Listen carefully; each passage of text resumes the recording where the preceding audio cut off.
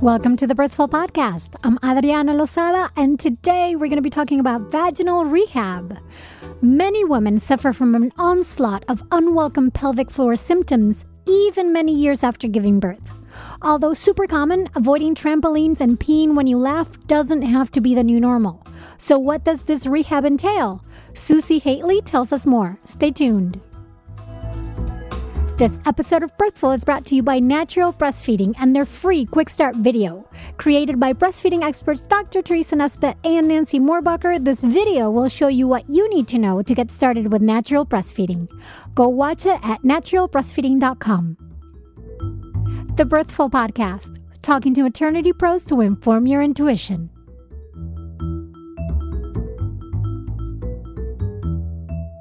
Hello, mighty mamas and mamas-to-be, and mighty dads and dads-to-be. As always, thank you so much for listening and for all the love you give the show. I appreciate your comments, your requests, and of course your reviews, since those help get the show in front of even more parents. So if you enjoy what you hear, then please consider subscribing and leaving a review in iTunes. It really, really helps. Before we jump into the show, I wanted to share with you one of the amazingly inspiring emails I've been getting from new moms, letting me know how much the podcast helped them through pregnancy, birth, and postpartum. This message comes from Celeste, whose son was born in December. She writes, "Since he was born, I've been reflecting on how much your podcast impacted the experience for me. Learning from you and your guests about natural birth was the main reason I wanted to forgo the epidural.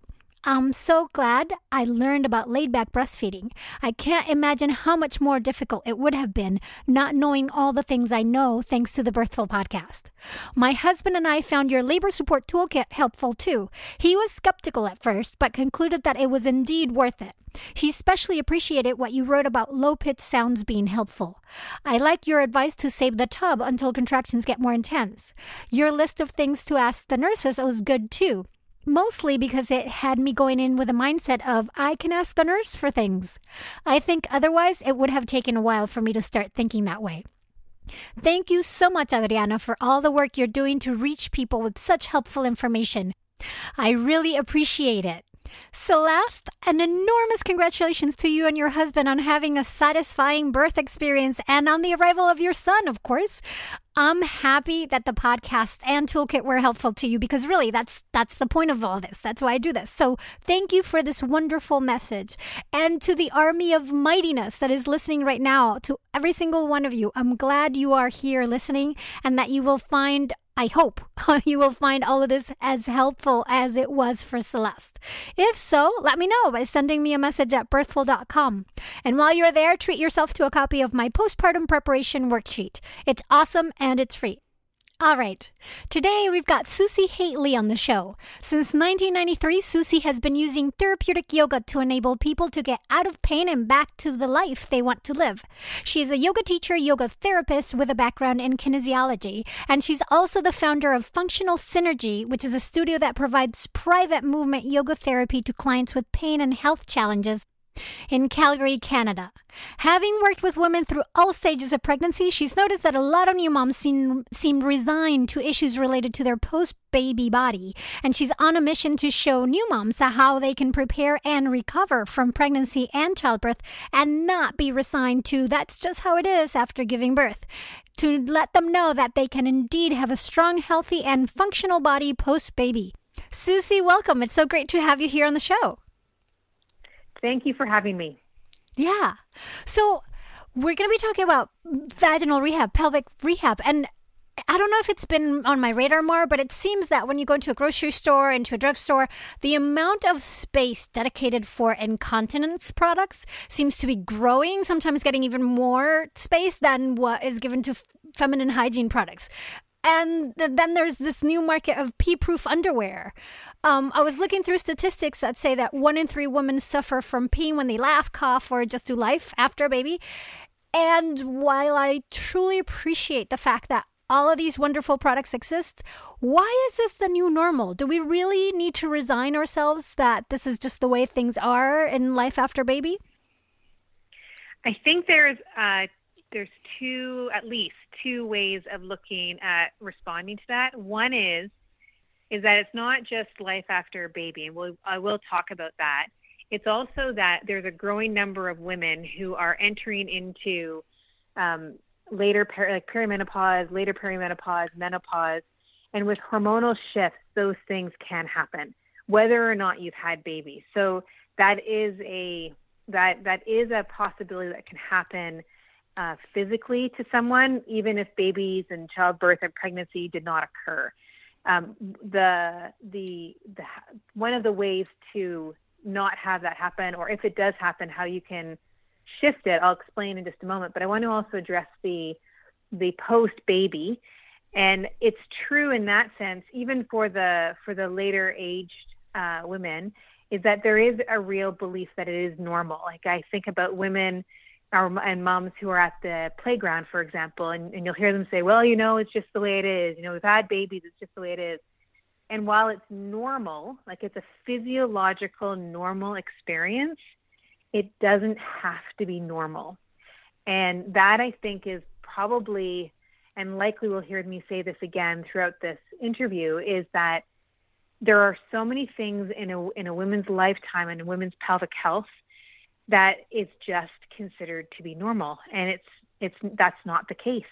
And so having a podcast like this to be able to discuss this and to really get the information out there so that women know that there can be a shift is really, really important. I think for a long time, the women who are now in their 70s, that was considered to be normal. Like it was quietly handled and managed. And now the news is kind of starting to grow a little bit.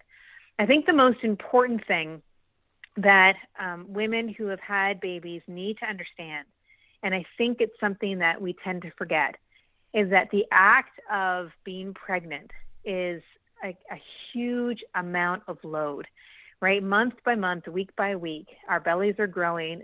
The amount of weight that we're bearing through our pelvis, through our pelvic floor, through our legs is immense. Not only that, but there's also the hormonal shifts that go on there as well. And then we deliver these babies. And if you deliver vaginally or C-section, and it doesn't matter because there's some C-sections that there's a whole bunch of pushing before the C-section even comes.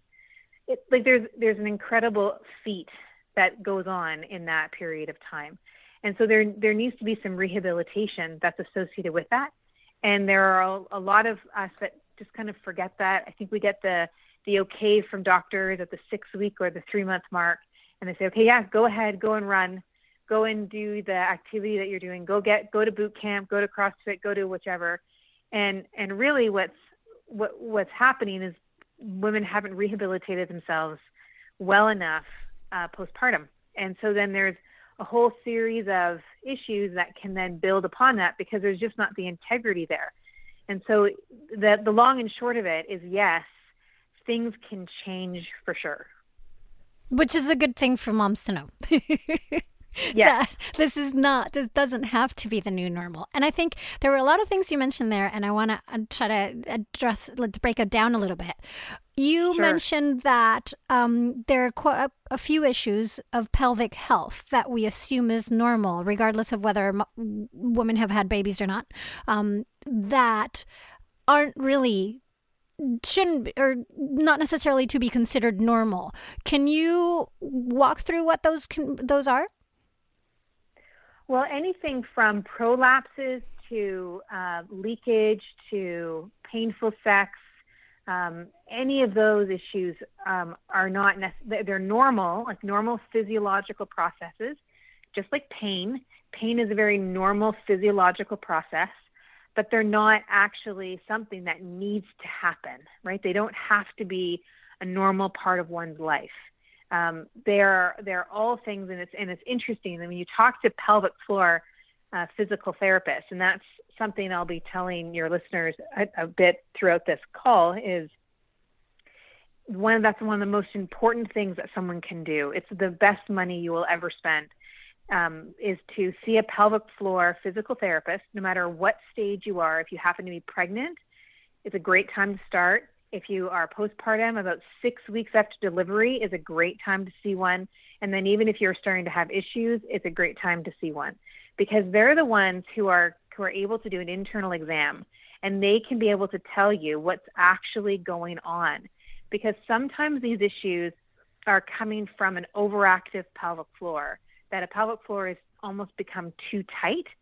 Sometimes it can be spasmodic, which is called hypertonic. And then in both of those cases, there needs to be some intervention to help release the spasm or help release the overactivity. From talking with pelvic floor physios who refer to me, they will say that more of the time it's that kind of issue as opposed to an issue that is an atrophy type of issue. So so we tend to think as people, not just women, there tends to be a thinking that if there's pain present, or if there's leakage present, or if there's like really anything that's somewhat wrong, if I can use that word, it tends to be thought of as, I just need to strengthen. Whereas the strengthening in most cases is actually not going to shift the outcome. Okay. So what, I'm like, wait, I have so many questions. Yeah. Let's focus into that pelvic floor physical therapist and what that rehab, because you mentioned that the pelvic floors need to be rehabilitated. Specifically, Yes. We're focusing on afterbirth because this is a birth-related podcast. So, Sure. and usually moms go in and see their doctors at 6 weeks, and they give them the okay to do this or that, but they're not necessarily have had that rehab. What does that rehab entail, and what can they do, and does it have to include seeing a pelvic floor physical therapist, or is there other things in their daily lives that can be done? And maybe Yes. the physical therapist is something that comes depending on the severity of the issue. Yes. So human nature, for sure, is that we tend to go and see someone like a physical therapist when there's a problem. And it is a great idea just to get a baseline, but 20% of us will do that because we don't tend to think preventative. We tend to think more from okay, there's a problem here, I need to solve it. So on your own, probably the key things to think about are like where is your body in space, and are you standing in good posture when you are moving around and about? When you're breastfeeding, are you slumped and kind of pulling your breast down to baby, or are you pulling baby up to breast? And are you sitting up more in a vertical position? You want to be able to have your rib cage nicely stacked on top of your pelvis, because your diaphragm, your respiratory diaphragm, which is a key breathing muscle, works with the pelvic floor. And so the two of them are meant to be in sync. And when we are pregnant, the diaphragm can get quite squished depending on where the baby is. And if you're carrying twins or triplets, then it will get super squished because there's very little space that now and there. And again, depending on where the baby is, the load of carrying the baby can really put a lot of pressure on your pelvic floor, and just being pregnant puts a lot of pressure on the pelvic floor. So there's a shift between those relationships. And so we need to help reestablish that relationship so that we're breathing, and when the diaphragm drops on an inhale, then the pelvic floor is meant to drop on the inhale. And then when we exhale, they're both meant to lift. And we don't necessarily need to consciously lift the pelvic floor or consciously lift the diaphragm. That's not something that's going to happen. But we do need to start to feel those areas. We need to feel particularly the pelvic floor as we're doing that inhale and exhale. And if the rib cage is nicely stacked on top of the pelvis, then we'll get a better connection. Because if you're someone who tends to be slumping quite a bit during breastfeeding, as an example, that's going to be a harder connection to make. And then whatever else you do is going to be more challenging. Like, you really need to get that connecting piece. And then when you learn that piece, that connection, like that better posture stance, and improve the breathing between those two areas, Then you can think about that when you are carrying the baby, or lifting up the car seat, or how you're putting the car seat into the car. So if you keep those things in mind and where your body is positioned, you're going to find that you are rehabbing a lot quicker. Now, the other thing that women have to remember is that delivery, whether it's C-section or vaginal, has been quite an impact.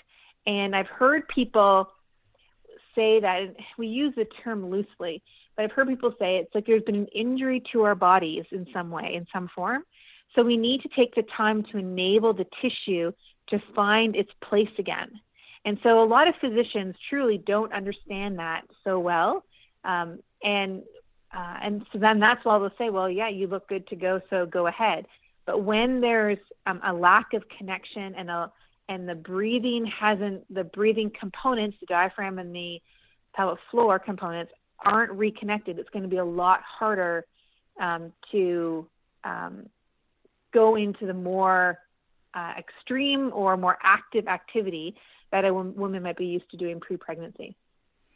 So in a sense, is this something the aligning, the stacking the rib cage over the hips and being very mindful of position? And I guess that requires, bending with the knees then, because you're trying to keep it aligned. Is that something that moms should start doing during pregnancy? What is some preventative, I guess, measures that they can take during pregnancy? Yes, doing that during pregnancy would be terrific. In some ways, what we need to think of is that what we're doing in pregnancy prepares us for the delivery process.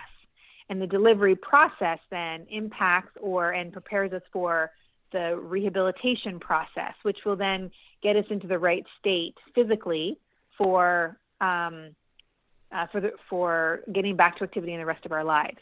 So yes, so when we are pregnant, to be able to squat as much as we can, and then the squatting helps maintain suppleness in the pelvic floor as well, as opposed to leaning over and picking something up, to get right down onto our haunches to the best of our ability. And you might need to hold on to something initially. But yes, squatting down is a great idea. Keeping yourself as mobile and as stable as you can. And that is, again, the squatting is one, watching that you're not curling over and having your shoulders fall forward. It's not necessarily about pulling the shoulders back, but it is move those shoulder blades around, have them go to, lift them up, do shoulder rolls, pull them back to your spine, but don't hold your shoulders back, but have those joints moving well. And then you'll be setting yourself up for a good place post-delivery.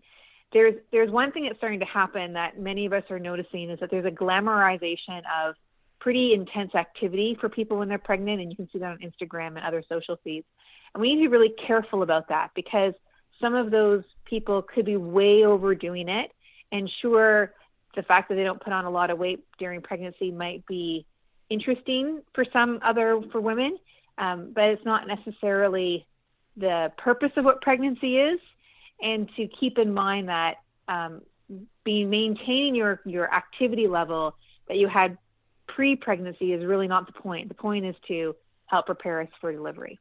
Yes, I love that you brought that up, because one of the things that I've seen and that I keep coming back to and seeing in the sense of in the delivery room when mamas are pushing, right, that there is such a thing as a muscle that's too tight, a perineum that's too tight, and that's kind of holding baby in a way. Like the head's right there and it just sits there for a long time. And you obviously want things to stretch, but it's a muscle it's become so strong, which is not the same as toned, that it's tight, but it can't stretch as lovely as you would like it to, so that baby can be born, which is, babies are born, but then you see some lingering, and in this case, trauma or bigger cases of incontinence and even difficulty holding bowels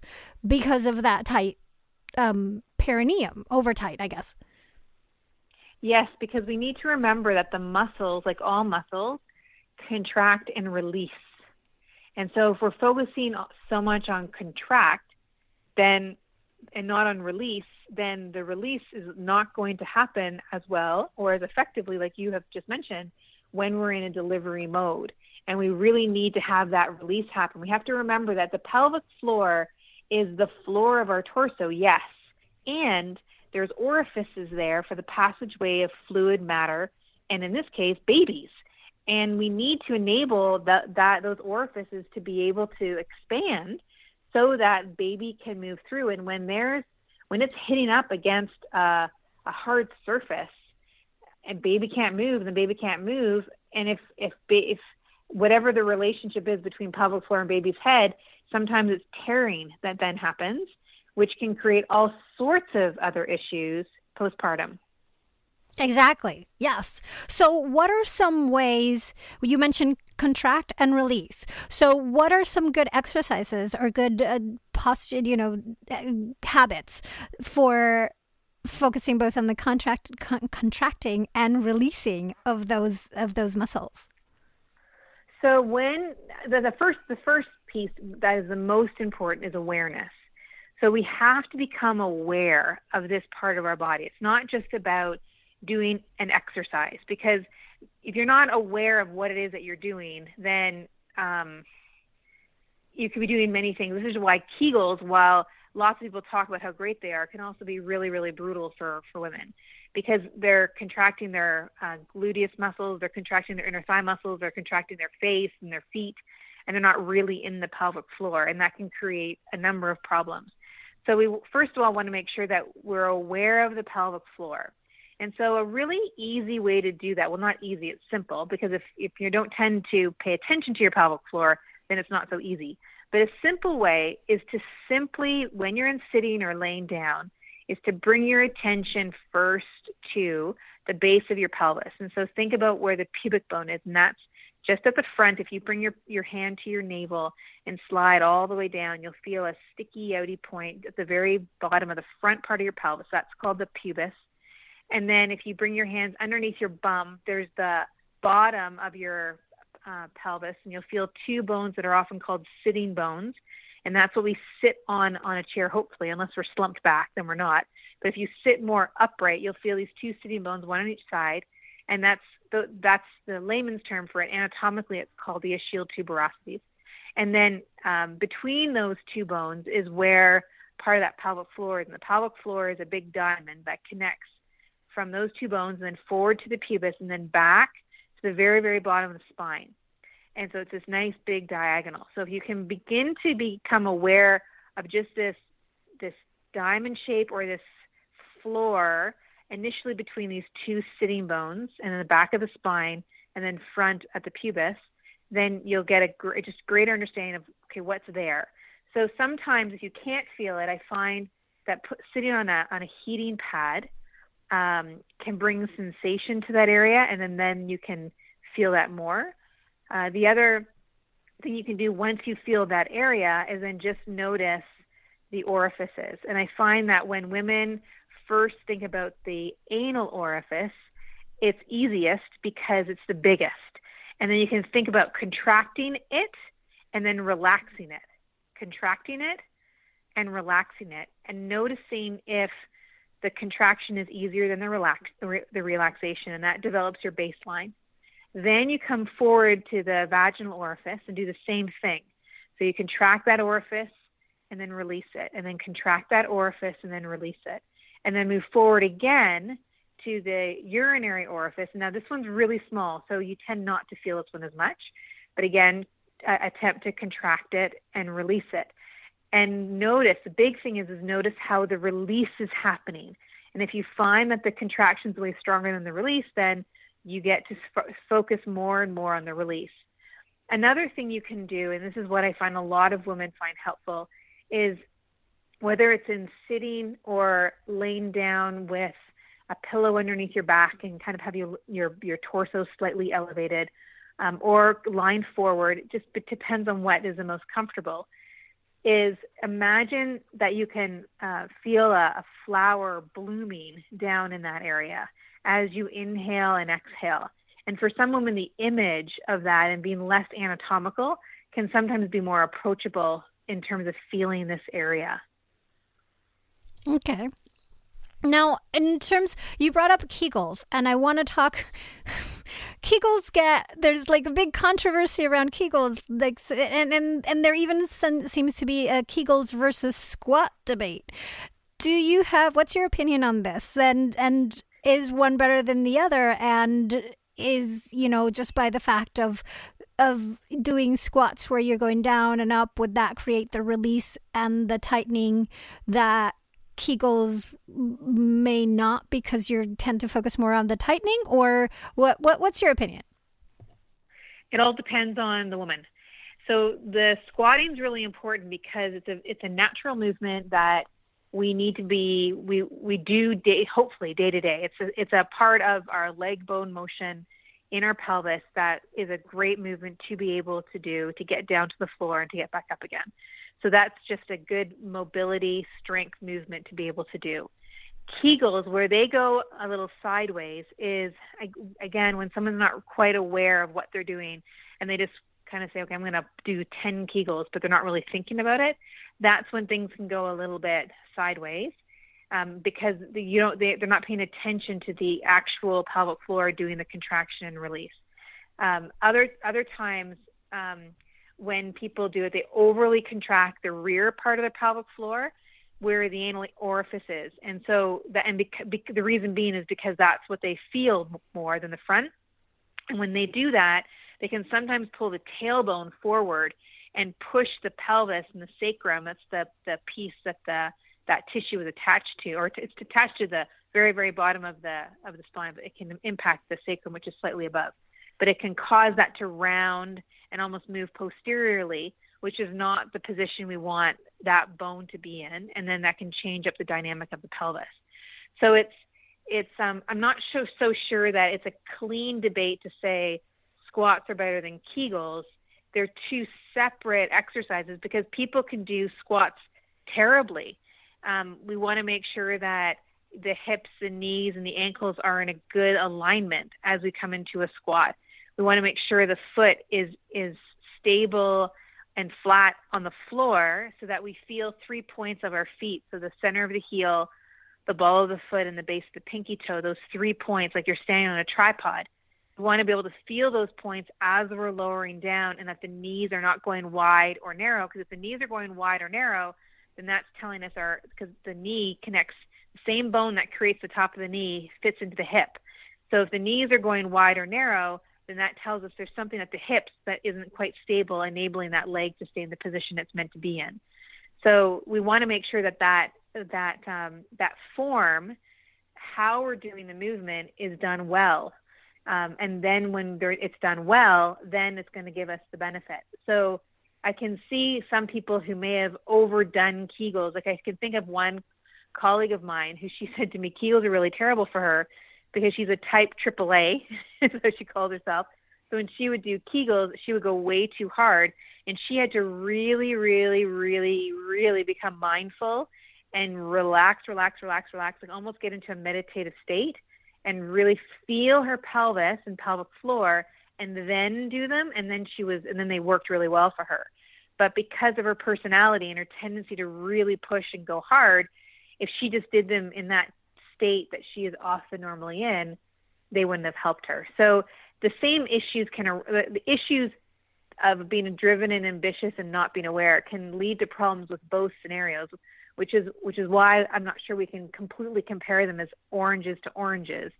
We want to make sure that we're doing them well. And we really appreciate also that you brought up that there's different ways of doing Kegels, but also to be mindful to do proper squats and not, because otherwise you can be doing not get the benefits that you're looking for. So that having those, feet parallel and not open wide, is very, I think people really need to pay attention to their squats and not tucking in their tailbone as they go, and make sure their calves and ankles are not tight so that they're not, contorting the rest of the body to be able to get those down. Do you have a way to, like, what are your instructionally, like, how would you instruct people to do a good squat? So I'll often start with a woman who's ready to go postpartum. I'll often start with a wall squat and with a ball in behind, and then have them lower and raise. And with the ball, because the ball shifts up their stability slightly, they tend to have to move a little slower. Not there will always be people who really want to go fast. But how big is this ball we're talking about? Like an exercise ball, like a yoga ball or a Pilates ball. Like they're the big. See, I know them as birth balls. Birth balls, yes. Birth balls would be the same idea, yes. So when you put that in behind your back, and then you start to lower, you want to make sure that those points of your hip, your knee, and your ankle are all staying in a line.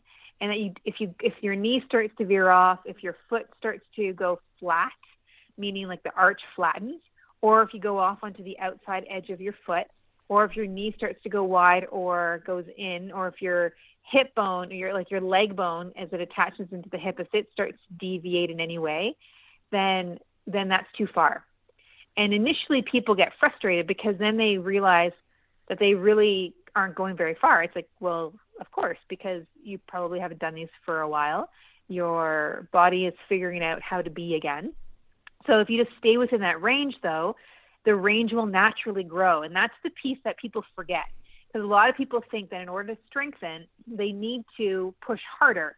Whereas that's not, if you just do the movement properly, you'll actually get stronger much, much, much, much quicker, because you're resolving an underlying movement pattern that has been inaccurate and not doing what needs to be done. You're improving that naturally gets you stronger, and then you'll start to go lower, and then you start to go lower, and then you'll hit up against more little patterns like that, and just make sure the form is good, and then you will get to where you want to go in a very, very short time. That sounds great. That sounds so, and they can start doing that how early can they start doing the ball against those squats? Well, I think the key is how they're feeling. So depending on the doctor, they will give certain contraindications with C-section or with vaginal delivery, depending on the amount of tearing, depending on the scarring. So really, it's whatever those contraindications are, you need to listen to those first. Other than that, if you've been given, I would say give yourself 4 weeks, and then you can start to go lower. You could start to do squats sooner, but you got to be careful to not go too far. You really, really, really, really, really have to listen and watch your movement, because if you start them earlier and you go too far, then that's going to really get you into trouble, which is why I typically say after 4 weeks, then start doing them, because we tend to have more of our tissue knitted back together by that point, and things are more in a natural healing process, right? Like they've moved along the natural healing process. So because I don't know the people who are listening to this, I would generally say after 4 weeks, and they can get rolling on them.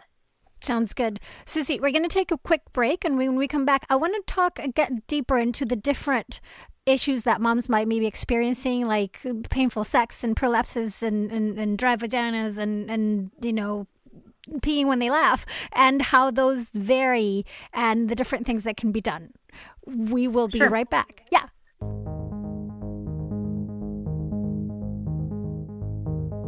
Did you know that even though most expectant moms plan to breastfeed, the majority aren't really adequately prepared to get off to a good start? That is why world-renowned breastfeeding experts Dr. Teresa Nesbitt and Nancy Moorbacher have created their fabulous Quick Start video that gives you everything you need to know to get started with natural breastfeeding. Best of all, it's free. How awesome is that? Through their Quick Start video, you'll learn a simple technique that prevents nipple pain. You'll also find about the simplest way to help a newborn latch, as well as the best way to produce enough milk for your baby. These things will set you well on your way to a blissful breastfeeding relationship. And did I mention that it's free? Go watch the Quick Start video to natural breastfeeding at naturalbreastfeeding.com.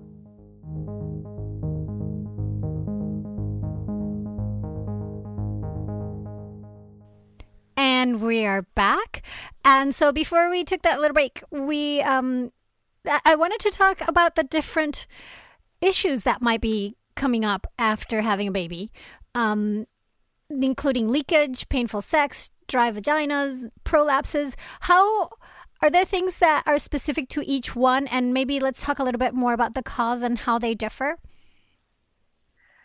Well, the interesting thing is you can think about each of those as symptoms. So it's not necessarily a thing.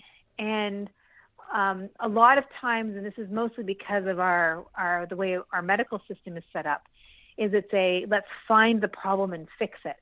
And it's not so much about a find it and fix it. It's a becoming aware of what your pelvis and what your tissue is actually doing. And so in these cases, these are cases when seeing a pelvic floor physio really is worth it, because if you're having trouble becoming aware of this part of your body, they'll be able to help you recognize that. Because the other thing too that women need to recognize is that after there's been a trauma, so to speak, and I use that term loosely, but really delivering babies, whether vaginally or through a C-section, there is trauma to the body. And then when there's trauma, when there's pain that's present post-delivery, the body wants to move out of pain. And that's whether it's post-delivery or anything else, whether you've been in a car accident, whether you fall down the stairs, anything. Like if there's pain, and we don't, like, our brainstem doesn't want us to have to sit in pain. So we'll tend to compensate and try and lift ourselves up and out of that pain. And so if you think about if you sprained an ankle and you had to walk back to your car, you'd limp because you take a little more weight on one side, and the side that you had injured can't bear as much load. So the other side tends to take more of it, or you might hold your breath or brace through your ribcage to try and stay up and out of that painful place. And that's all happening subconsciously. We're not aware that we're doing this. It's one of the great things that our body does for us in order to keep us moving forward. And it's also the thing that really can get us into trouble. So the thing that women need to realize is that it's really easy to compensate post-delivery particularly when there's pain, and you're taking care of a newborn. So you kind of have to keep living life and taking care of the baby. So there's sometimes not a lot of time to think about one's own self. And so there needs to be some time to actually think about oneself. And if you don't, then that's when more issues can arise, if there's already some issues that are present, unfortunately. And what the physical therapist can then do is then help you see not only and feel that those areas, but also what those compensatory patterns are, because the pelvic floor has strong connections into the torso as well as up through into the neck and the jaw. And so we can hold ourselves, embrace ourselves with our rib cage and our shoulders to try and lift ourselves out of pain. And then when we start to rehabilitate those areas of our pelvis, we're going to also have to learn how to settle through the rib cage and the breast and the neck as well. So sometimes we're unaware of the other relationships that are part of the problem. And it could simply be improving those, which then clears up the issue that a woman is having. So yeah, there can be a lot of compensation throughout the body to like you say, eliminate the pain or get out of the pain. So yeah. Tell me a bit more about what going to a physical therapist, a pelvic floor physical therapist looks like, because I think there's a little bit of fear and a little bit of, that thought of like, well, somebody's going to be in my privates, and how is this going to work? So can you demystify a bit of how that works, and how the process goes, and what are some of the tools that you use? So yes, they will be down there. They will be. And they will be doing an internal exam, and they will be feeling for the relative tone of the pelvic floor. So that will be happening, the important part and why it can be so helpful is because you can really understand what the contributing factors are to the issue that you're having. And an ultrasound can only go so far. An MRI can only go so far. Hands-on can really help bring that awareness, right? Because the MRI and the ultrasound or the CT scan can only tell you what those things see. They don't necessarily help you become aware of those things.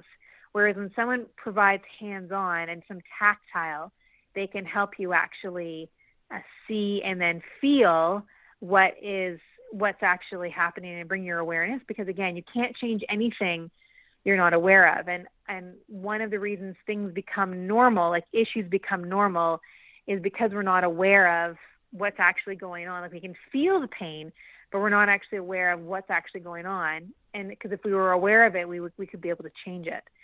The other thing that they'll do is they'll look at the other compensatory strategies that might show up. So issues that might be going on in the inner thighs or the outer hips, up through the belly, the diaphragm, the rib cage, and through the neck.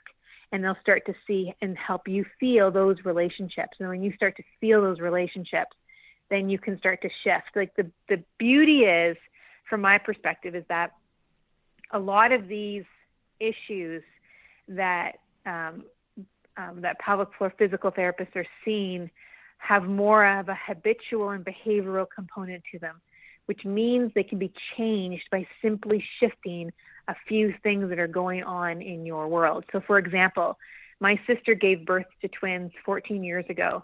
And when I saw her it was probably about 6 to 8 months postpartum, and I was just looking at her and something was just not right in how she was walking. And it was like her foot, the way she was walking, her foot strike was just heavier than it normally had been before she was pregnant.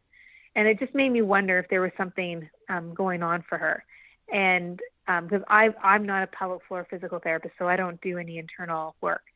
And I said to her, I said, you might want to get that checked out, because even if you're not having issues now, because she wasn't having leakage issues at that point, she was having some other back issues, I think, but nothing like painful sex or leakage at that point.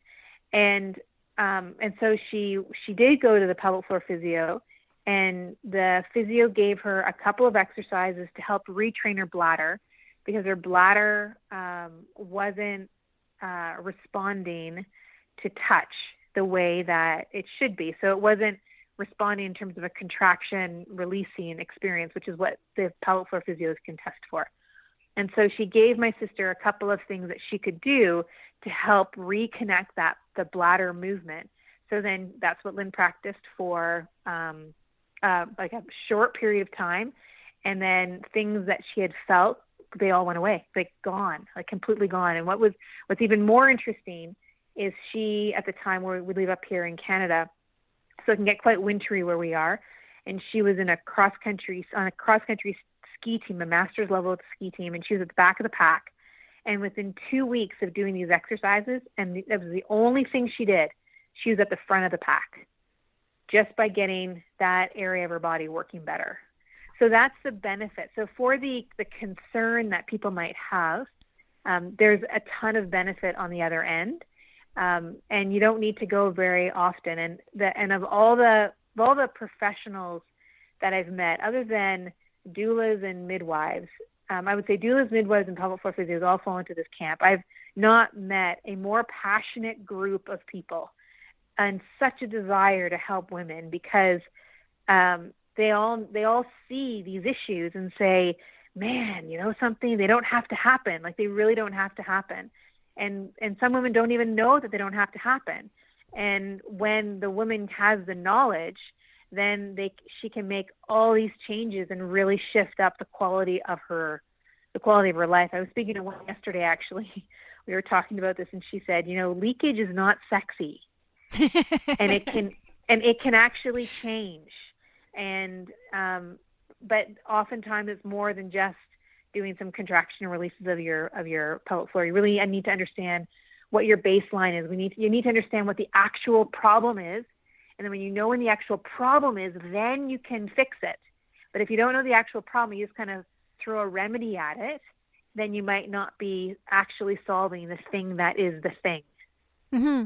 And I love the story about your sister, because it really reflects how structurally important this is to our bodies, that it's not just about leaking, or how it affects, sex, or how it affects just our daily lives in that sense, but also our whole body structure and how the compensation can really affect how we move. And then that makes sense to me why you might have some issues that weren't not a big deal, postpartum, everything's fine. You might not be leaking during that time. But then do you see that problems come up years and years after, and that kind of started after a birth? I see most people that I see are 10 years postpartum. Mm-hmm. And they are, to put it mildly, very unhappy that nobody told them that what they should do postpartum. And so these women now are, depending on when they had their last kid, they could be anywhere from 40 to 45 to 50. And they're unhappy because no one told them. Whereas what I'm hoping now is that because this conversation is really starting to grow, that at least the information will be more prominent out there for women, and we can at least they'll know, and then they can make a choice. Like one colleague of mine who works very specifically with women who are pregnant often finds it difficult to have conversations with pregnant women because they just don't see it as being an issue. Or even shortly after having the babies, they just don't quite see it as an issue. They aren't having problems. And that's really the time, like about 6 weeks postpartum, that's really the time to actually really make sure that everything's okay. Because if you can adopt a preventative mindset, which I know 20% of people will do, not the 80% won't. But if you can, then at least you can develop a baseline for what's going on so that if issues do arise later, at least you know what was. Yeah.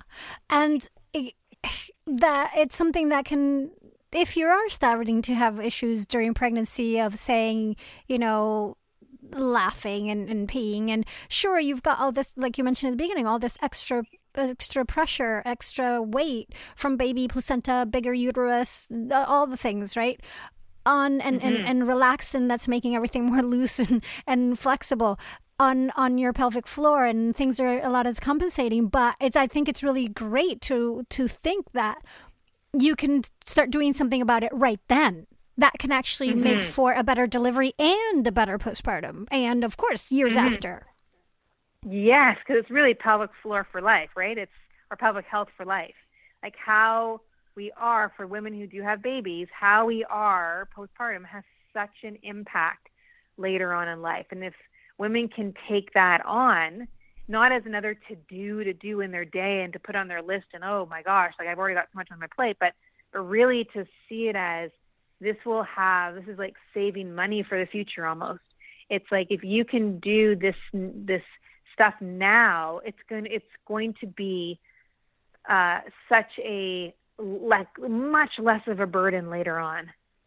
Absolutely. And one of the reasons I was very excited to talk to you today is that recently I had on the podcast Dr. Brighton, and she was talking about how in France, every pregnant woman after they give birth, they all get physical therapy, pelvic floor physical therapy as part of their medical recovery. It's included with insurance, and that's what everybody does because they do understand the importance for not just for immediate recovery, but for long life impact.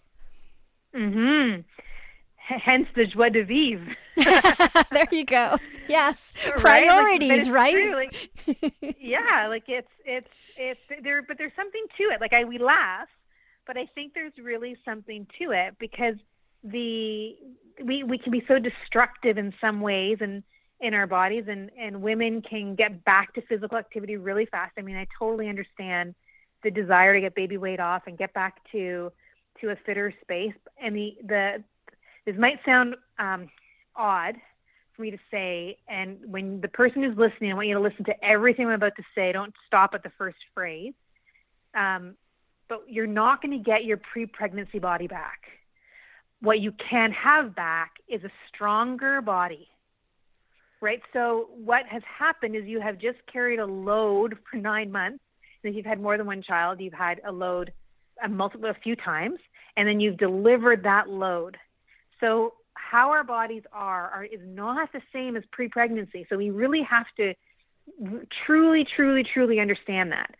And that doesn't mean we can't be as strong or stronger and fitter and more stable and more mobile and more all of that stuff, even with what we have just gone through. So I think that's really vital to have people not think, I'm going to have my body back, because the body is not the same. Things have shifted in position.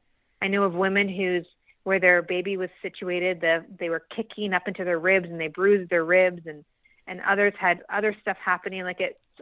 It's just not the same. So I think if we can really appreciate it's not the same, and that's the important word, we can have so much more if we just pay attention, be aware, and take it step by step postpartum.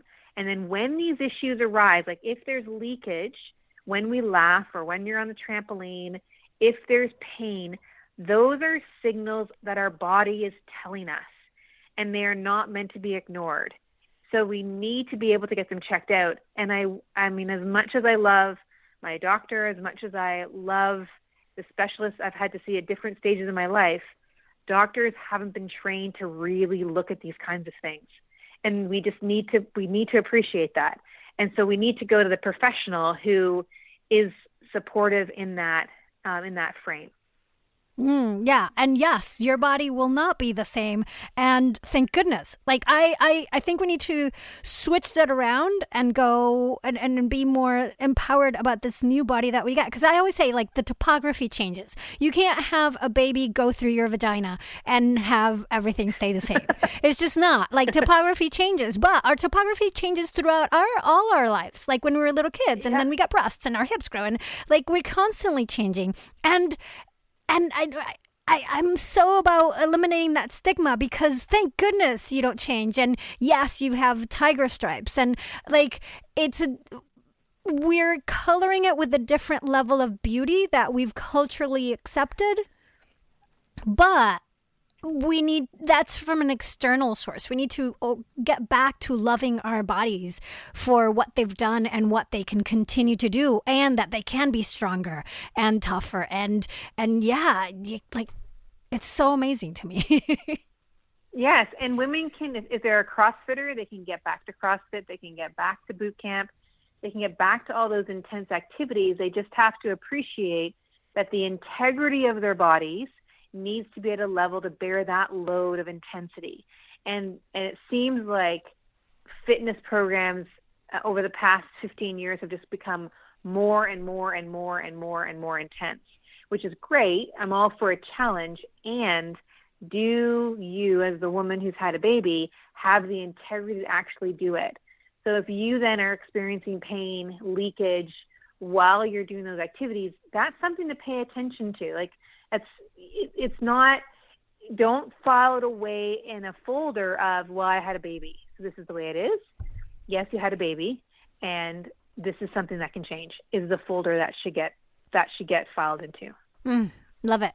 So, Susie, what are some of your favorite resources out there for women that they can take a look at or read or listen to or regarding this?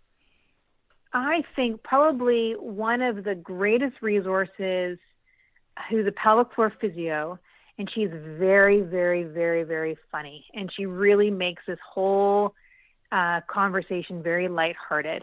And her name is Dr. Susie Gronsky. And she has an Instagram account. She's got a great blog, and she's very, very funny. She calls herself the physical therapist for your privates. So she really demystifies a lot of what is out there. There's another woman and she's based in the United States. Then there's a woman who is in Canada, and her name is Kim Vopni, Vopni, and she's with Pelvienne, Pelvienne, Pelvienne Wellness, as well as Bellies Inc. And she's also got a great blog that can help women understand the fitness component to this. So those are two resources that women can connect in with. There's one other one from a different angle again. She's an OBGYN who's also has a history of being quite a healer. So she bridges the worlds of medical world of OBGYN and the medical intuitive world. And her name is Dr. Carol, Carolle, Jean Murat, so JEAN-MURAT, I believe. Her website is drcarol.com, and she's got some interesting things there. You can even call her and have a consult with her on the phone. So that's another resource that might be really interesting for listeners. And then if listeners want to get in contact with you and learn more of what you're doing and follow what you're up to, how can they do that? So they can reach me at my website at functionalsynergy.com, FUNCTIONAL, synergy.com. And they can also find me on Facebook and on Instagram if they want to search me out that way. But yeah, I'm happy to help out because that women need to know. They need to know they do not have to suffer with this stuff. Absolutely. Before we go, is there one last suggestion or exercise or tip that you want to leave moms, either pregnant or new moms, with? I think the key is to give yourself a break, to not think of any of this stuff as to do because you've already got your hands full. Whether your hands are full with a new baby or whether your hands are full with growing a baby or you're later on, your babies are now children and maybe moving into teen years. And if you didn't know this stuff, don't worry. There's time. There's opportunity to make a shift. A lot of the shifts can be done by our own efforts, for sure. So to follow the resources I suggested, become aware of your pelvis and your pelvic floor, and then from there, a whole lot of change can happen. And that you don't have to suffer through the thing. Yes. Yay. Yeah. Thank you so much, Susie. It was wonderful having you on the show today. Great. Thank you so much. Mighty Mamas, I love to hear from you. So share with me your thoughts, and if there's a certain topic you'd like to know more about, let me know. Go to birthful.com where you can learn more about me, the show, Patreon member benefits, send me messages, and more. I'm also on Facebook or Twitter as @birthful, so come say hi. And if you're pregnant, do not forget to go grab my Birth Partners Ultimate Labor Support Toolkit at birthful.com/toolkit. This episode was produced by me and made possible by you, the Birthful Patreon supporters, and by the wonderful people at naturalbreastfeeding.com. The title song for this podcast is Vibe Ace by Kevin McLeod, and the sponsorship song is Air Hockey Saloon by Chris Zabriskie. Find them both at freemusicarchive.org. I'm Adriana Lozada. Please join me next week when I'll be talking to another maternity pro to inform your intuition here at the Birthful Podcast. Thanks so much for listening.